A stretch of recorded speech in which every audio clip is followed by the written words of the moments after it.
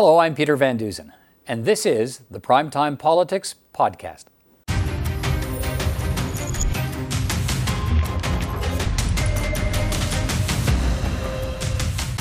On the program, Health Canada gives the go-ahead to another vaccine. We'll look at the approval of the AstraZeneca vaccine, what it means in Canada's fight against the pandemic.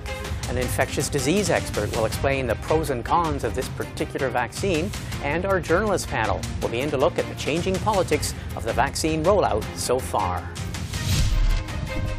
A Quebec court has given the government 1 more month to pass its new legislation on medical assistance in dying. Our MPs will weigh in on where they stand on the latest version of the bill.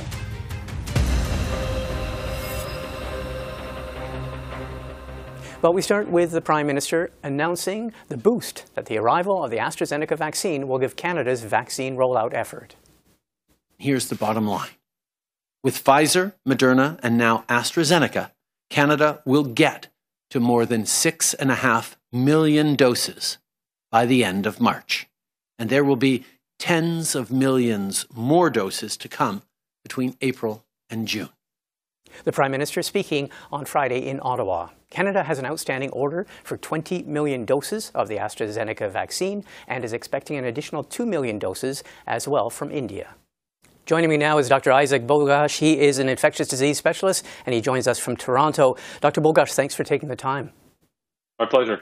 Let's start with this AstraZeneca approval. Obviously, it's going to bring more doses of vaccine to Canada, but where do you see it fitting in? It's a very versatile vaccine. You don't require that same -20 or -80 storage that the Moderna or Pfizer vaccines require. It only requires conventional refrigeration. So you can really get this vaccine anywhere you want. This is something you could deliver or administer at, for example, a primary care clinic with ease, at a pharmacy with ease. Of course, you could still use it at mass vaccine sites, but I think we're going to probably see more of the Pfizer vaccine delivered at those locations. And the Modernas and the AstraZenecas administered more in primary care and pharmacies. Now, you've heard, and we all hear talk about efficacy, and there are numbers attributed to Moderna and Pfizer in the mid-90 efficacies. Here, we're being told by Health Canada today that they evaluate AstraZeneca's efficacy at about 62%. What does that mean? Yeah, so it's not entirely a fair comparison because at the time the Moderna and Pfizer vaccines were being tested, there wasn't a tremendous degree of the circulating variants of concern. And that was more of an issue during when the AstraZeneca vaccine was being tested. Having said that, I think we can't ignore that the Pfizer and the Moderna vaccines have tremendous efficacy. We also have to look a bit further under the hood. And when you scratch the surface, you can recognize that, obviously we want to prevent infection. But of course, you also want to prevent severe infection, hospitalization, and death. And when you look at the efficacy of the AstraZeneca vaccine, it really, really works well in preventing people from getting sick from this virus and requiring hospitalization and, of course, succumbing to this illness. So there's a lot of good that this vaccine can do. There has been some discussion about older populations, and Health Canada says that they didn't get clinical data about its efficacy and its use in older population, or they didn't get a lot. France, for example, is not using this AstraZeneca in older populations over 65. What should we know about that? Yeah, so when you look at the clinical studies where they were evaluating AstraZeneca, it's not that they didn't have efficacy data. It's just that there weren't that many people in the older age cohorts that were enrolled in the study. So I think we have to certainly appreciate that. However, while France is saying they're not going to give it to people over the age of 65, they're reserving other vaccines for that population. Most other countries are using it for those populations over the age of 65. The European Union has recommended that it be used for 18 and up. And in fact, there's real-world data demonstrating that those who get the vaccine, forget the clinical trials, real-world data actually coming out of Scotland, demonstrating that there's a major reduction, significant reduction in hospitalizations, deaths, and severe illness in anyone who gets the AstraZeneca vaccine of all age groups. Okay, I want to ask you another issue, and that is we're getting more vaccines. They're ramping up. Vaccine hesitancy. We heard an interesting report, I think it's a worrisome report, in Ontario. Only 58% of staff workers and PSWs in long-term care homes have availed themselves of a vaccine, have gotten vaccinated after 2 months of intensive campaign in long-term care homes. What do you make of that? How concerned should we be, and what needs to be done?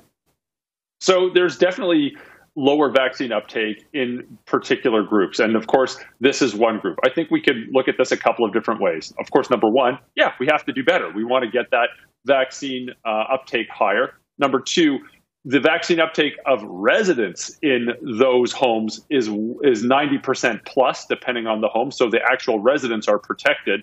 But of course, we still want the personal support care workers to be protected as well. And number three, and this is kind of the biggie, is look at the vaccine uptake for influenza vaccinations among healthcare workers. It's actually about 40 to 45%. So the fact that there's about 58% of personal support workers who are taking up the vaccine, it's not enough, but it's a lot better than what we see year after year with influenza vaccines. Still have to improve, still have to do better, but that's a significant improvement on influenza vaccination rates. Well, I'm glad you mentioned that, because I heard you say that about 9 months ago when you mentioned healthcare workers as a whole, frontline healthcare workers with a very low percentage rate. But what about risk factors? I mean, full disclosure, I'm an essential caregiver to someone, a father in a long-term care home. The essential caregivers, family members and professionals are almost 100% take up in the vaccines. As you mentioned, almost every resident who has gotten vaccinated, but when the workers dealing with them are only 58% getting vaccinated. Is there a risk, or are you counting on everyone else being vaccinated? Oh, it certainly adds additional risk. It certainly does. It just doesn't add as much risk as it would be if, for example, essential caregivers weren't vaccinated, or if there was poor vaccine uptake among members of the home. We have to remember, at the end of the day, who gets sick and dies from this infection? It's predominantly an older population. It's predominantly those who are age 60 years and up. And of course, we know in the residents of long-term care are the frailest of the frail. Sadly, that's the vast majority of deaths that we've seen in the country. And the main goal first was to protect those individuals. And we did. I mean, it took a little longer than many would have liked, but ultimately, I think if we look from coast to coast, just about anyone in a long-term care facility who wanted to be vaccinated is now vaccinated. And that's the clear priority. Of course, we have to improve vaccination in personal support workers. That we certainly do. It will add incremental levels of safety. I'm saying the 58% is not acceptable. It's not as bad as it could be, but of course it could be better. And what it means is we have to work with these communities that are having low vaccine uptake. We have to listen to them. We have to listen to what their concerns are. We have to take it seriously. We have to address this, because if we take it seriously, answer the questions, and approach this with an empathetic view, will we be able to get better vaccination rates in them? I guess, the question that we're not asking, and that is, should there be some sort of employment condition in the healthcare sector, frontline healthcare workers? Should that be a condition of going into work? I know it's a thorny question. Yeah. I mean, you're probably going to get a lot of different answers from here. I can just talk to it from a purely healthcare and public health standpoint. Yes, it would certainly help. Now, you have to talk about an individual choice and your rights and an individual rights standpoint. People would say, no, I want the choice. But sometimes you can make that distinction and say, okay, you can choose not to get the vaccine. But if you choose not to get the vaccine, you have to wear a particular mask whenever you're at work. And some hospitals in some jurisdictions have done something like that. You see that in the United States from time to time. Maybe we'll start to see that in Canadian settings as well. Okay, Dr. Isaac Bogoch, always a pleasure. Thanks very much for checking in with us. My pleasure. Have a great day. The Trudeau government now has 1 more month to pass its legislative changes expanding access to medical assistance in dying. The Quebec Superior Court yesterday granted a 4th, and it says last extension. MPs in the House of Commons now have to vote on the final changes proposed by the government. The main change is that people applying for assistance no longer have to be facing a foreseeable death. That change, of course, was imposed by the Quebec court ruling, which found the previous law unconstitutional. The government has also accepted and modified an amendment from the Senate that would allow the mentally ill in Canada to have access to medical assistance in dying, but only in 2 years' time. The legislative package has to be voted on and sent back to the Senate. Joining me now are 3 MPs from the different parties. Arif Irani is a parliamentary secretary to the Minister of Justice. Michael Cooper is a Conservative justice critic. And Alistair McGregor is the NDP's deputy justice critic. All 3 of you, thanks for joining me. Thank you. Good to be here. Okay, Arif Irani, let's start with you on behalf of the government. The House is only sitting 2 weeks next month. So that gives you two weeks in which to pass this motion with these changes. to the legislation. Do you have support from another party, another opposition party, which you will need to pass this legislation? Well, we've actually got widespread support for this legislation, and I think it's unfortunate that it's come to this, to be frank. I think your viewers should understand that we believe in debate. We believe that this is a complex matter. It's a personal matter. It's a moral matter. What we don't believe in is obstruction, and that's exactly what we're seeing by the Conservative Party of Canada. On 3 different occasions in the last about week to 10 days, we have offered extended sittings, weekend sittings, on this bill so that we can actually have that debate that is so sorely needed. And that has been turned down by the Conservative Party, notwithstanding the fact that their justice critic offered up the exact same thing to a local newspaper in his riding in New Brunswick. So we want to work collaboratively. We've got wide support from the Bloc Québécois, the NDP, and the Greens on this bill and proceeding to address people who are intolerably suffering. And unfortunately, we're dealing with obstruction on the part of the Conservatives. And each of the last 2 court extensions have been purely based on the fact that they have been preventing us from steering this through Parliament. Okay, Michael Cooper, reference there to Mr. Virani referring to on at least one occasion last week. This week, there was an offer to extend the sitting of the House of Commons to pass these changes. Are you going to, as is being asserted, continue to try to block any vote on this package? We're not blocking any vote. The government sat on its hands for 5 days after the Senate amendments came back to the House. The government, before that, had a good idea of what those Senate amendments might be. The government controls its legislative agenda. They could have brought the bill up on Wednesday. They didn't. They could have brought the bill up today. They have not. So the suggestion that we're responsible for the delay is absurd. But what's important to note is that the government, in accepting a radical Senate amendment to allow persons who are suffering solely from mental illness to qualify for medical assistance in dying, is a substantive change that is light years apart from the Truchon decision. And so what we have is a completely different piece of legislation that the government wants to ram through without any debate, without any study, that will have significant ramifications for some of the most vulnerable persons in Canadian society. Okay, but the question is, though, in terms of just sheerly technicalities, so you have 2 weeks left. You'll be away next week, but back 1 week, and then away another week, and then back 2 weeks of sitting. Are you in a position to allow that full debate to be finished in the next 2 weeks, or will you find ways of delaying it and having it not finished? We want a fulsome debate, and frankly, we want a fulsome study. There needs to be a national dialogue before even considering the issue of mental illness. The government would not have found itself in this mess if the government had simply introduced legislation that responded to the Truchon decision. But that's not what they did. They introduced legislation that went well beyond the scope of Truchon, and now they've come back with an 11th hour Senate amendment that completely changes the bill. Okay, Alistair McGregor, your party, can you support this legislation? Arif Virani referred to widespread support from the NDP in addition to the Bloc Québécois. Can the NDP support this, and with the major change being that in 2 years' time, people suffering from mental illness will be able to apply for medical assistance in dying? That, of course, after some further study. Can you support it? Well, it's important to note that we're not here relitigating Bill C-7. Bill C-7 was passed by the House, and New Democrats did give their support at its third reading.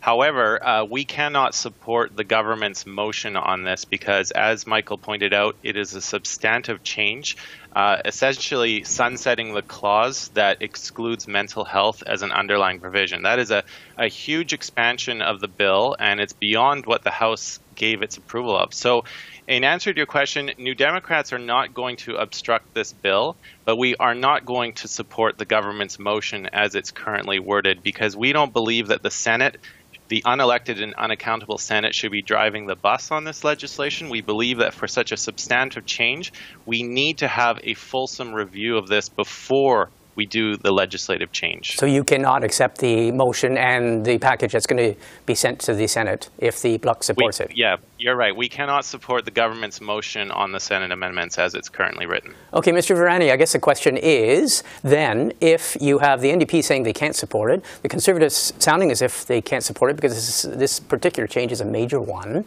are you ready to impose closure in one of those 2 weeks in the next month? So, Martin, we have at all times on this bill sought collaboration of the opposition parties and sought to give fair hearing to all of the issues, both in committee and in debate.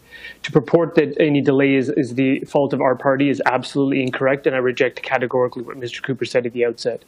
To give you a sense of how urgently opposition parties want to deal with this, the Bloc Québécois has offered up one of its opposition days to the Conservative Party so that debate can be continued on this matter. To purport that no national dialogue has happened ignores the extensive consultations that took place when over 100,000 Canadians opined on this matter.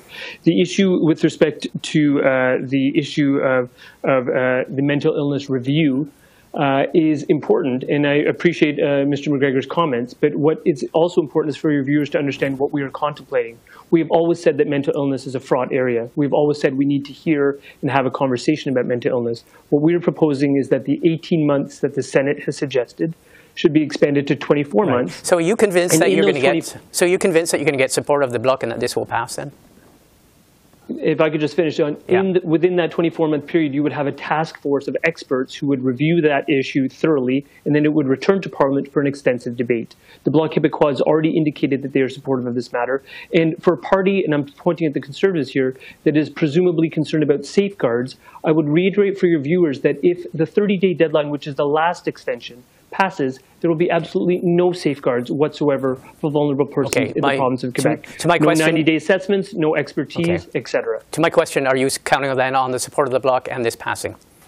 The Bloc Québécois support has already been stated. Are we seeking to invoke closure? We are not seeking to invoke closure, nor have we ever sought to invoke closure on this matter. Michael Cooper, I know a lot of people who are opposed, as you are expressing, to further increasing access to medical assistance in dying. Some people are saying go to court. A lot of court watchers are saying that that is even more of a risk because a lot of court watchers say that any court challenge could lead to even further expanding access of medical assistance in dying. What do you make of that? Well, that's possible, but what we have right now is a government that is moving full steam ahead with radical changes to medical assistance in dying without any appropriate due diligence. On mental illness, there is no consensus within amongst medical professionals. There has been no parliamentary study, and mental health people with mental health are going to be put at risk. And the fact the government is saying we're going to ram this through in the face of that demonstrates this government's contempt for Parliament, demonstrates this government's contempt for evidence-based decision-making, and demonstrates a callousness on the part of this government towards persons who are suffering from mental illness. It's just an absolute disgrace. On that note, we are out of time. Alistair McGregor, I want to apologize for running out of time on this, but I think we know where things will stand then. We will watch with great interest in the next in the 2 weeks of next month as we see the debate on this. Thank you very much, all of you. Thank you. Well, to look at the latest in Canadian politics and on the COVID front, I'm joined now by Tonda McCharles. She's a parliamentary and national reporter for the Toronto Star here in Ottawa, and Laura Stone, who is a political reporter covering Ontario politics at Queen's Park for the Globe and Mail. Both of you, thanks for joining me. Hello.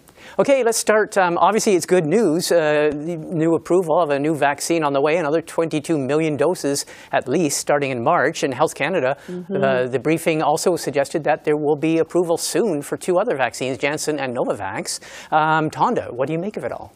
Yay. Yay is what I make of it all. Look, there's been a dearth of good news lately on the vaccine front, hasn't there? And I really find that, don't you? Everybody is so negative about everything right now. And so this comes as a really great shot in the arm, just as we're seeing variants take off in different places, and really lots of concern around numbers rising in places where we thought that, some things were under control. But look, Thunder Bay, for example, is having a terrible problem this week with COVID. There's an outbreak that spread from jails into shelters into the community. It's terrible. Newfoundland last week, they have this super spreader event, and bang, 430 active cases in 1 week. I mean, it's terrifying. So, look, I say yay. This was telegraphed earlier in the week, this approval of AstraZeneca. But it's really good news to hear that they're advancing on Johnson & Johnson and Novavax as well, because Canada has contracts with all of these. And boy, it's not just Ontario that needs vaccines coming in fast. It's all across the country. Okay, well, you set that up perfectly, because speaking of Ontario, Laura, in Toronto there, a lot of people have said that obviously the political dynamic is changing as we see this influx and this ramping up of vaccines coming in. Now people's expectations, their impatience, their focus is on provincial governments rolling out. We saw quite a scene in Toronto this week, a lot of frustration. How do you read what's going on there? That's right. All eyes have been on Ottawa for the past couple of months, and now the focus is really turning to the provinces who are in charge of distributing these vaccines. And then Ontario has the added complication of having 34 public health units, which have come up with their own plans. I think there's a lot of confusion and concern on the ground over how these vaccines are getting out, how people are going to register. We heard this week that Ontario's booking system is coming 2 weeks later than some other provinces like Alberta and Quebec. So a lot of questions as to why Ontario wasn't ready earlier and how we're going to reach those over 80s.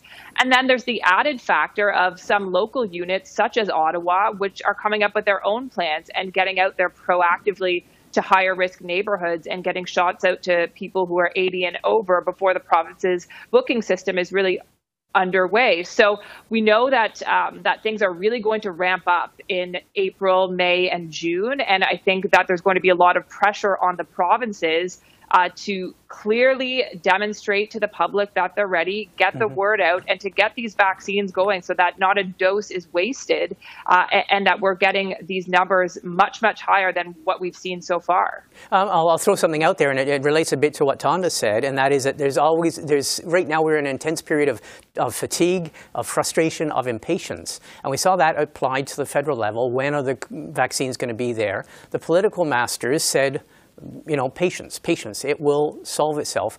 Could we be seeing the same thing in Ontario? For example, Rick Hillier, the man in charge of the Ontario rollout, said, look, you don't know our numbers. We have got a larger number of, priority groups, and that's why our rollout, our mass vaccination line is not open, because we are giving a lot of shots out to other priority groups. Is there something that politicians are just going to have to argue for patience? There certainly is a growing frustration. People want this to be over. They want measures to be eased. They don't want to talk about more lockdowns. I mean, in Toronto, Peel, and North Bay, they haven't even left the stay-at-home orders from the province. They haven't even transitioned to lockdown, which is more permissive than what they're in right now. We know businesses are suffering. People are ready to get back. So there is a growing frustration, I think, among the public, and more accountability will be placed on the provinces and those who are in charge with the vaccine rollout here to get it going. And we did hear from General Hillier this week defending why the province has not launched the booking system yet, saying that it's because of a lack of supply. But in the same breath, he also said that he had hoped that it would have been up earlier. So I think there are a lot of questions about why the province has not been as prepared as people have expected. Tonda, what do you make of the new political dynamic? I mean, it is a real change for the Trudeau government. Well, yeah, I mean, I think that, it's interesting. The Conservatives have been hammering the government in the fall over rapid tests and their lack of availability, and then since December over their vaccine strategy. And to a certain extent, when the vaccine supply, crimped and stopped coming in February, that was working for them because it was an expression of the frustration people felt. But I think that Laura's right, that as the vaccine supplies ramp up, the focus does shift to the provincial governments. It takes some ammunition out of the Conservatives' hands to a certain extent. But it's also interesting to me that, the NDP has really been reluctant to be as hard on the government over the vaccine supply. I think genuinely they're very concerned about maintaining public confidence in not just the supply, but the integrity of the supply and the value and the efficiency and the efficacy of these vaccines. So they've kind of sided with the government on the vaccine issue. But look, the NDP is also, as we've seen, this week, said that basically they're kind of prepared to back the government because they just don't want an election in a pandemic. So there's a lot of runway there for the government, I think, in the months ahead. And, we'll see how that all plays into election timing, won't we? Mm-hmm. Well, you raised the point, and Laura, watching from Toronto, but you saw the NDP leader, Jagmeet Singh, basically categorically saying, as clearly as he's ever said, we are not going to allow the government to create or to cause an election. We won't vote for anything that will bring the government down. There's never been such a categorical statement, at least that I can remember in the past few months. What do you make of that?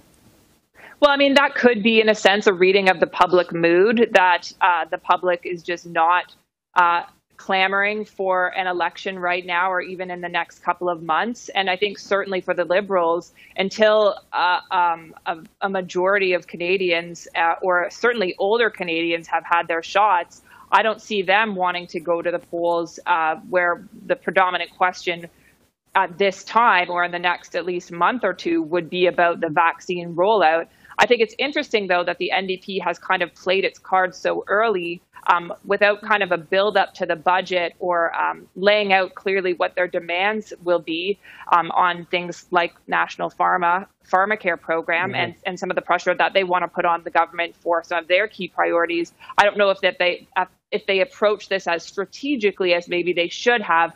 Even if they do not want an election, they probably could have laid it out there a little more strategically heading into a big event like the spring budget. That is interesting. But, I wonder. Yeah, go ahead, Tanya. I was just going to say to Laura's point, I mean, I wonder actually to what extent the NDP have already calculated that the Liberals just are not interested in working with them. I was speaking to Jagmeet Singh the other night, and he's convinced that there's been no real effort to reach across the aisle by the Liberals since last fall when they made the opposition motion on all the pandemic response, a confidence vote. That he's convinced that Trudeau's ready to go to an election this spring, soon as the budget's over, maybe soon as their policy convention is over in late April.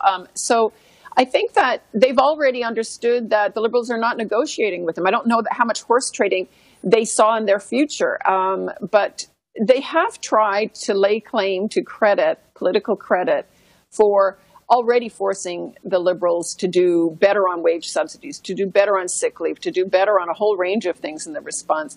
I think that he may be right. I don't think that the Liberals are interested in horse trading or negotiating with them anymore. And maybe with the numbers the way they are now, they wouldn't be afraid of going to an election. Mm-hmm. Except, of course, for the prospects of something like Newfoundland happening, where you have a resurgence. Yeah. Yeah, last word to you, Laura. Do you think the Prime Minister is itching to get that election, but his circumstances are just not going to allow him? I honestly think it's possible, and I honestly think it's possible that it's kicked down the road. I think you cannot close the door to anything at this point. Yeah. If fall is a better time, I think that the Liberals would look to that. But if things ramp up significantly in the vaccines, as Tonda said, if the numbers continue to look good for the Liberals, the Conservatives are struggling with their new leader and name recognition and coming out strong on the attack and trying to define Aaron O'Toole before he can define himself. He's introduced or reintroduced himself a number of times now to the public, and we see Liberals release old videos of him, for instance. I think the Liberals do think that they're in a strong position, so they do hold most of the cards right now if the vaccines continue to flow and if Canadians' opinions change about the fortunes of this vaccine rollout. Okay, on that we'll have to wrap it up, but they certainly won't be getting any help from Jagmeet Singh on that. Listen, both of you, thank you very much for taking the time. Thanks for speaking with us. Thank you. Martin. Have a good weekend, everybody. Well, that's all the time we have for this edition of Primetime Politics. From all of us here at CPAC, thanks for watching and have a great weekend.